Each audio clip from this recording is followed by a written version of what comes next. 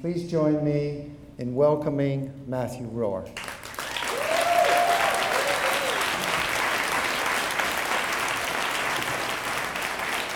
It's an incredible honor to be here, to be a guest of Scott and Christine and the trustees, and of course to share this space with Tomas Transtromer. It's a magnificent honor. And so in all humbleness, I come before you all for a second time to plead with you again for political asylum. I know that you thought I was joking last time. I mean, it's a celebration. It's not the right place, but I'm very serious. Serious as Wordsworth. And why do I want political asylum? I have a friend, the poet Christian Hawkey. He came to Canada to give a reading, and at immigration, the agent said, "What are you here for?" And he said, "A poetry reading." Classic bonehead move. And they took him to a windowless room, and the agent paced around him, and the agent said to him, "So you're a poet?" And Christian said, "Yes," in that way that you have to answer that question.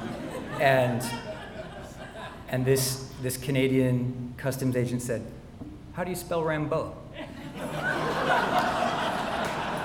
And so Christian said, "Rimbaud?" And the agent paced around him for a moment, pawing through his things, and then he said, "It's a pity he died young, isn't it?" And at this point, Christian was looking around for cameras, and he said, "Well, he stopped writing when he was young, but he lived on." And after another dreadful pause, they let him in. He was admitted into Canada and confirmed as a poet with one swift stamp of the passport. Justice. Need I say more? This is where I belong. I could pass that citizenship test. So I'll be at the bar afterwards, and we can discuss the sponsorship, whatever that would take.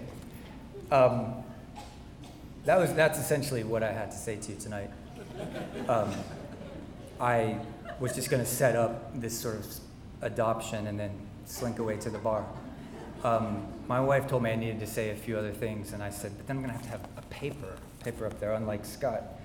And so as I thought about it, I thought, political asylum, frankly, to me, a little bit beside the point, because I realized I'm already a citizen of a much larger, much more generous, kind of more beautiful nation of people than can be found on any map. The sad truth is I feel more allegiance to this abstract nation of poets than I do to the people who live across the street. And in all honesty, the political events of the past 7 years or so have made it hard to be an American with a conscience. They've made it a little tough for an American artist to know exactly where his or her allegiances lie. And in staying up late, worrying about it, even marching on the White House to try to figure it out, which, just in case things go sour for you guys here and you're going to march on Parliament Hill, doesn't seem to work. I realize that there is at least one noble nation on this earth. It's the nation of poetry. And the nation of poetry is precisely everywhere you take it. And it's not going away. And if tonight is about anything besides making 2 people rich, 5 other people sad and drunk, and a lot of others just drunk, then it's about celebrating our nationhood together. Unfortunately, Scott, it's a remarkably democratic republic, so you don't get to be the king, even though you should be. The point, in fact, that I want to make is that it's nothing less than the People's Republic of Poetry. And now that I've introduced you all to this nation, I've granted all of you in this room citizenship, I have some dire news. The nation of poetry is under attack. Every year, someone pronounces that poetry is in trouble. and the danger always, always lurks within. Poetry needs to be saved from itself. We hear that every year. If only poetry weren't written by poets, they imply, we could have some stability, some regularity, some standards. But the problem is the poets, poets who have actually studied poetry in a classroom setting, poets who aren't also blacksmiths, who haven't lived. Well, I'm here to say, in Brooklynese, it's all good. It's okay. Poetry does not need to be saved from itself. Poetry, as everyone who is here tonight knows, is actually fine. Some of its leaders even have huge banners, like in an honest-to-God republic. Look at them. And those of you who have the banners, when you take them home and hang them in your houses, like you will, and when people laugh at you and they keep laughing and they double over laughing, and they're laughing so hard you can't even hear them laughing, they're just jealous. The very thing that these doomsayers fear is what gives poetry its strength. Poetry is vast and maddening almost in its multiplicity. Poetry is poets who are also blacksmiths, of course. It's also poets who can't even lift a ball-peen hammer. Poetry is even, as much as it hurts us to admit it, poets who cheered for the fascists in the Spanish Civil War. Poetry is enormous. It contains multitudes. But these people, Ken, I'm talking to you.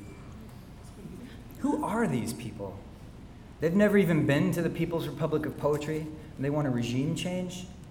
They want unilateralism.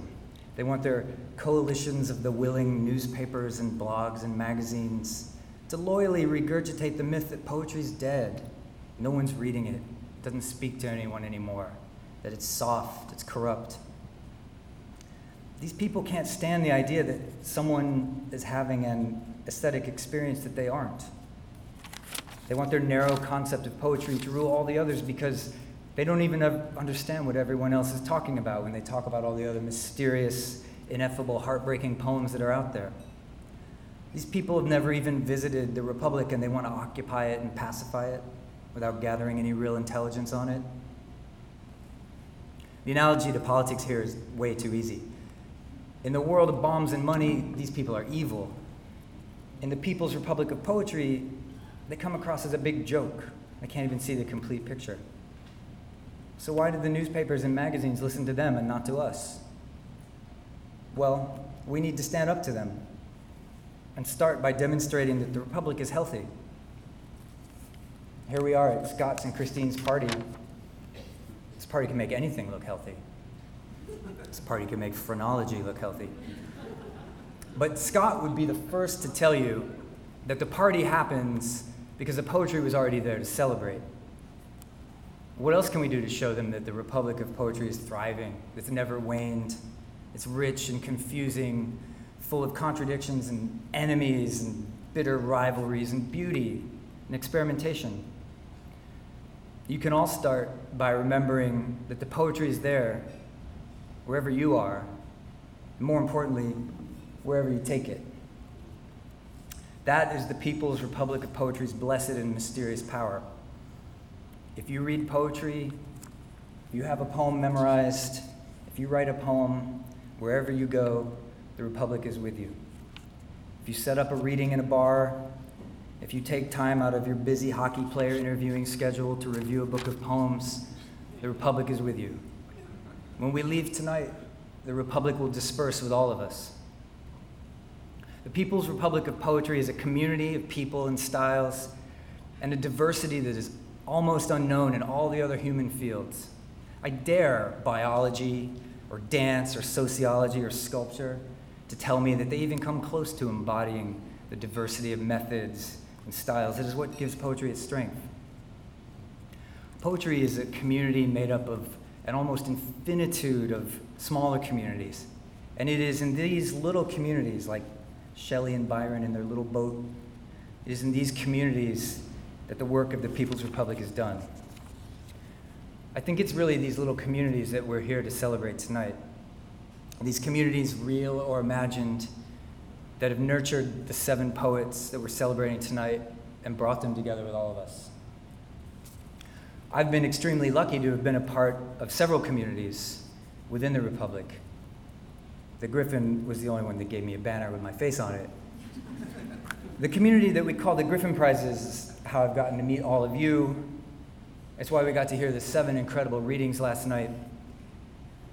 And it's what is going to stay with you when you go home, and you wake up in the middle of the night and you think, wait, that was all because of poetry.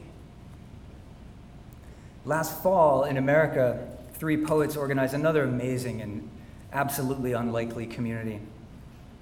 A bus that took poets, including myself, around the entire country, into Canada, for 50 days, giving readings with local poets, sleeping on their couches, drinking the wine that they got for a gift and they were trying to hide, being, very briefly, a part of their community. I guess I should admit here that I was only on the bus for 9 days, but I got a pretty good idea what 50 days would smell like. You just extrapolate. By the end of the 50 days, the poetry bus had delivered about 350 poets to cities all across North America, to 2 dentists and a handful of drunk students in Las Vegas, to the midshipmen at the U.S. Naval Academy in Annapolis, to some lizards in a crater in Arizona. And everywhere the bus went, people came out, except at the crater. No one was invited to the crater. But everywhere else, people came out, and poets from each city read, along with the unhealthy and hungover poets from the bus. And what happened was that people saw that poetry is not imprisoned in books or even in a local scene. Poetry is a community that stretches across the country, across borders, and it brings different people together, however briefly, in an imaginative space. And why does this work? Because the Republic of Poetry is based on a deeper truth, that the poem itself is the site of a powerful community, powerful and a portable community. Quite simply, the poem, each poem, is a little plot of land where the writer and the reader come together, and both of them have to submit a little of their sovereignty in order to meet each other halfway. This is the heart of the Republic, right here in the poem itself. There's a reason that the poem from ancient China, from Greece, from Sweden, touches us as readers of English. It's because it speaks to something in us that is human and in some way universal. Think of it, a poem from ancient China. It's so terribly removed from our lives. It was written in another language, which we don't speak. It was written thousands of years ago in an unfamiliar landscape, in a culture we can't fathom. And yet these poems can still move us with their simple appeal to human experience, their appeal to us as citizens of the world. The writer moves into the republic of the poem and lures the reader in by connecting in a meaningful way with what is most human and immediate to the reader. For the reader, the citizenship test simply asks him or her to read the poem as someone who is slightly larger in scope and importance than his or her own self, to read the poem as a human. Shelley, as we all know, is one of the unacknowledged legislators of the People's Republic of Poetry. And he makes it very clear to us what our duties as citizens are. He says, a man, and I'm sure he meant to include his wives in this, a man, to be greatly good, must imagine intensely and comprehensively. He must put himself in the place of another and of many others. As citizens of the poem, we already knew that. What we need to remember when we leave here tonight is that our duty to the Republic is to use our imaginations, to represent the Republic wherever we go, to imagine it always expanding within us. And not just to tell the fearful and the controlling that they're wrong, but to show them, to imagine more rooms like this where people come together to celebrate the immensity that is poetry. What we should make clear to those who are so certain that poetry has lost its way, that it needs to be saved from itself, is what Shelley says to them. Regime change begins at home. Thanks.